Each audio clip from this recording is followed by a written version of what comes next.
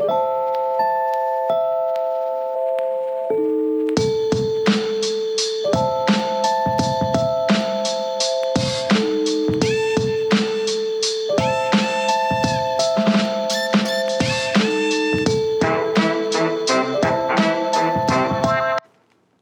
this is Donna Otto, and blessed Advent. Happy Christmas. Christmastide is coming. It's such a wonderful time of the year. Well, is it? Let's not talk about the things that aren't so wonderful, like excessive spending, traffic, busyness, overeating, overdoing. Today, I want to talk to you about some observations I have in the book of Luke, chapters 1 and 2, and I'll be a little free-flowing here because a lot of these things are merging together in my own soul and spirit this year.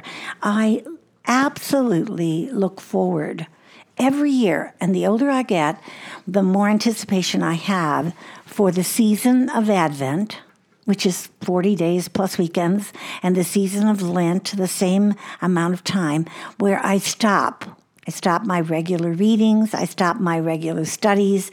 I stop. And all the things I read have to do with this amazing, amazing experience of Jesus' birth. It all began with a yes to the invitation. Mary was invited to be a part of God's project. Yes, I will be a mother to the Lord, Luke chapter 1, verse 38, and a willing heart and the choice to say yes. And the question is Jesus inviting you to say yes to something? Is Jesus inviting you to say yes to something? And that just touched me so deeply because I thought, there's that wonderful thing called choice. I have an option. And I know you all know this. I know this, but it's still remarkable to me. For every yes I say yes to, I'm saying no to something else. I know. Doesn't that sound, all of a sudden it seems like a much bigger choice, doesn't it? Oh yes, let's do that, seems like a much bigger investment than, oh, yes, let's do that. It means I'm saying no to something else. What am I actually saying no to? And then the thought came to me about the things that I regularly say no to, and now I have a reason for saying no to them because I said yes to something else. Does that ever occur to you? Do you ever just flippantly say yes? And then later you think, oh, but I had, whether I'd written in my calendar or not, I had planned to do something else. Now, the next time we're together, I want to talk to you about the two women, actually there's more than two of them, but the women of Christmas, Elizabeth and Mary, the women of Christmas, and how each of them played a role in Christmas and in this account. But here we see what is called the Magnificat, Mary's song of praise. She says yes. She doesn't say just yes. She says, nothing will be impossible with God. Here am I, the servant of the Lord. Let it be with me according to your word. Here am I, the servant of God. Let it be to me according to your word. And when I read this last week, I thought to myself, I don't know if I've ever said that, Lord.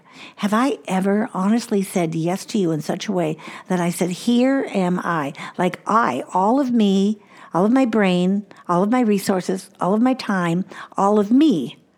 Or do I say, yes, here I am, sort of a servant of the Lord, and let it be according to your word so it doesn't inconvenience me too much. Now, I would never say those words, but I act them out. I meet with women one-on-one and in mentoring and spiritual direction, and I have a dear young woman who I'm meeting with. She's 21 years old. Oh, My heart just wishes I could live long enough to see what this woman is going to do in this life. And she's very interested in setting her priorities and talking about what's next in her future. And she wants to practice quiet. She wants to practice solitude. She wants to have a Sabbath. She wants to look into silence. And these are big, big subjects.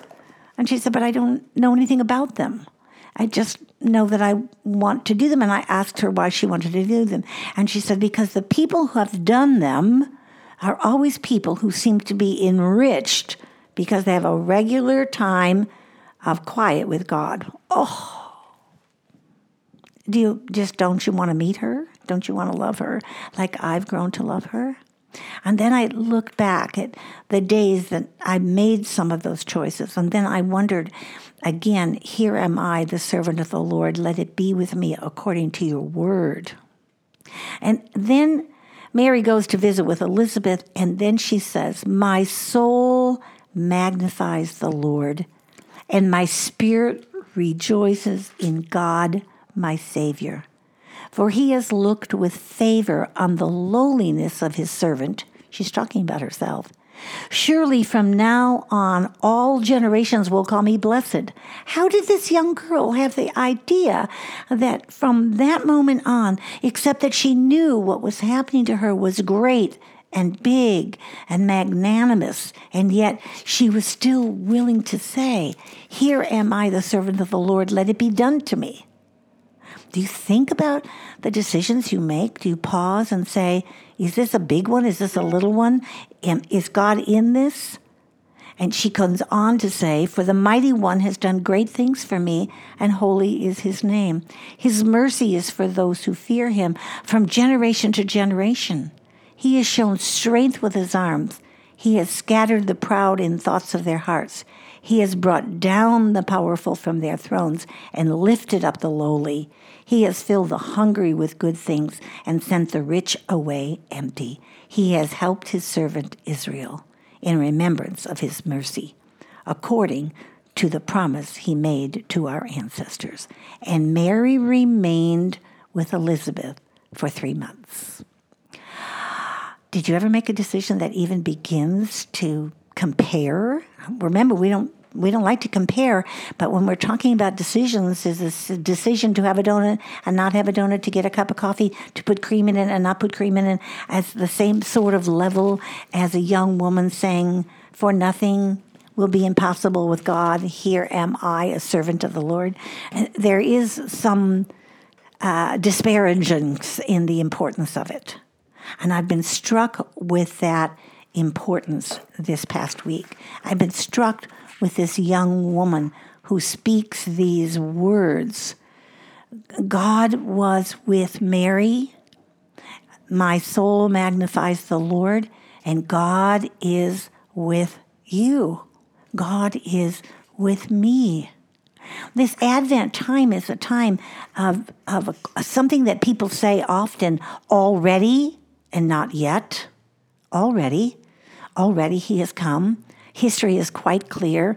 You don't have to believe in Jesus to believe that Jesus actually walked the earth. There is enough history to prove it. There's enough data. There's enough information, not in the Bible, but in historical records. This has already happened, and yet it's not yet. And I think of his getting ready to leave the earth, and when he got ready to leave, how sad the disciples were. And they all had this idea that he was coming again. I'll be back, he said, like, bye-bye, I'll be back. And nobody knew when he'd be back. He told us no one would ever know when he'd be back. And yet they missed him tremendously. I think if there's any portion in Scripture that moves me more than that one, I don't know what it is, because I think how much I love certain people in my life, how much I need to be with them, how much I want to be with them, how much I learn from them, how much I love them. And if they were to say, ta-ta, I'll be back, and then they left, and there was no way for the disciples to understand what was going on. We have a hard time, and we have it all clearly spelled out for us. And they were sad. They had lost this incredible, incredible companion.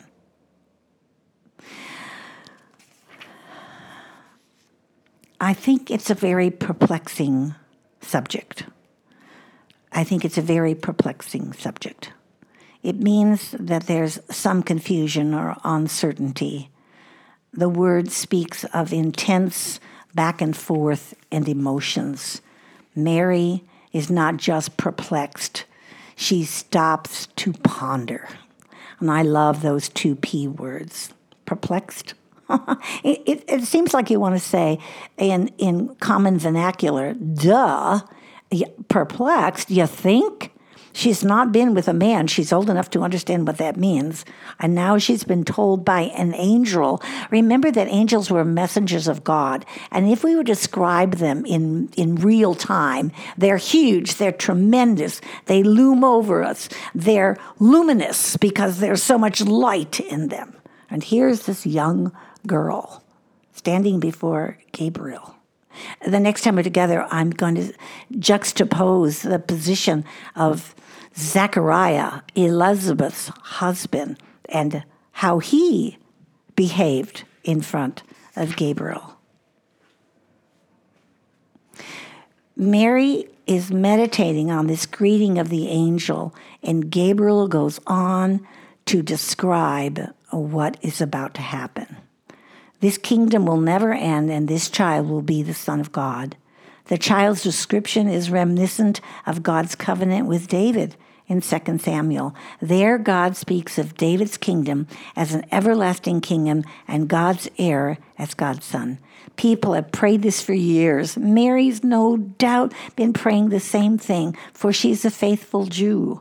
But it's shocking, it's perplexing to learn that God is working out this big promise of this big people group over a long period of time. He's going to work it out in her. And I can't stop thinking about how many things that seem too big for me, or maybe they seem too big for you. And Mary was willing to pause and ponder these things with God, with Elizabeth, who was her relative. And in that pondering, she could say, my soul magnifies the Lord, and my spirit rejoices in God, my Savior. So this Advent, I'm praying for all of you as I pray for myself. No, it's highly unlikely that I'm going to be the child. I'm going to bear a child in my age in life. It's certainly not likely that there'll be another birth like John the Baptist or Jesus Christ. But what is God inviting you to? Do you hear his invitation? Do you have enough time to hear his invitation? And when you hear his invitation, do you have enough time, enough information to respond to it? And is your response yes or no?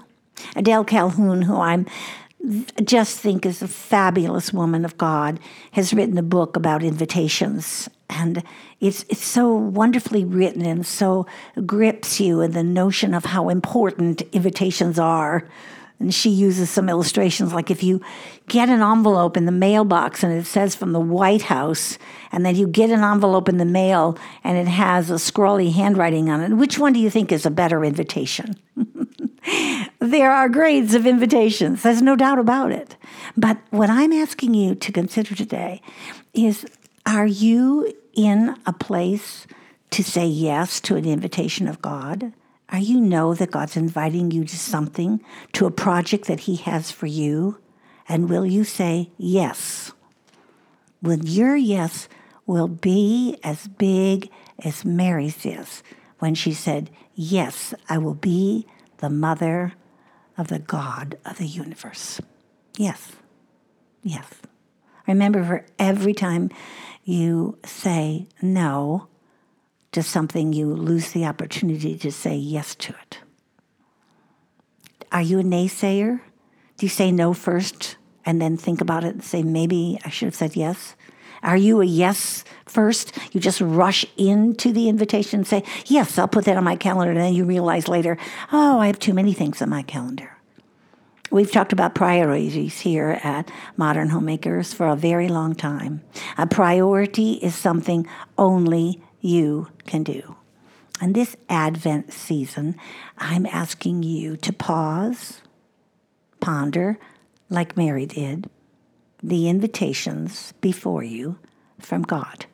And if you say, I don't think I have any, I hope to say back to you, I hope you're listening for the invitations that he always has for us. This is Advent 2021, and we are preparing our hearts to celebrate his birth as we prepare our hearts for his return. Oh, and we do pray, Lord, come quickly. I'm Donna Otto. This is Modern Homemakers. Remember, the common begin and the uncommon finish. Go out and make a very uncommon day of saying yes to Jesus.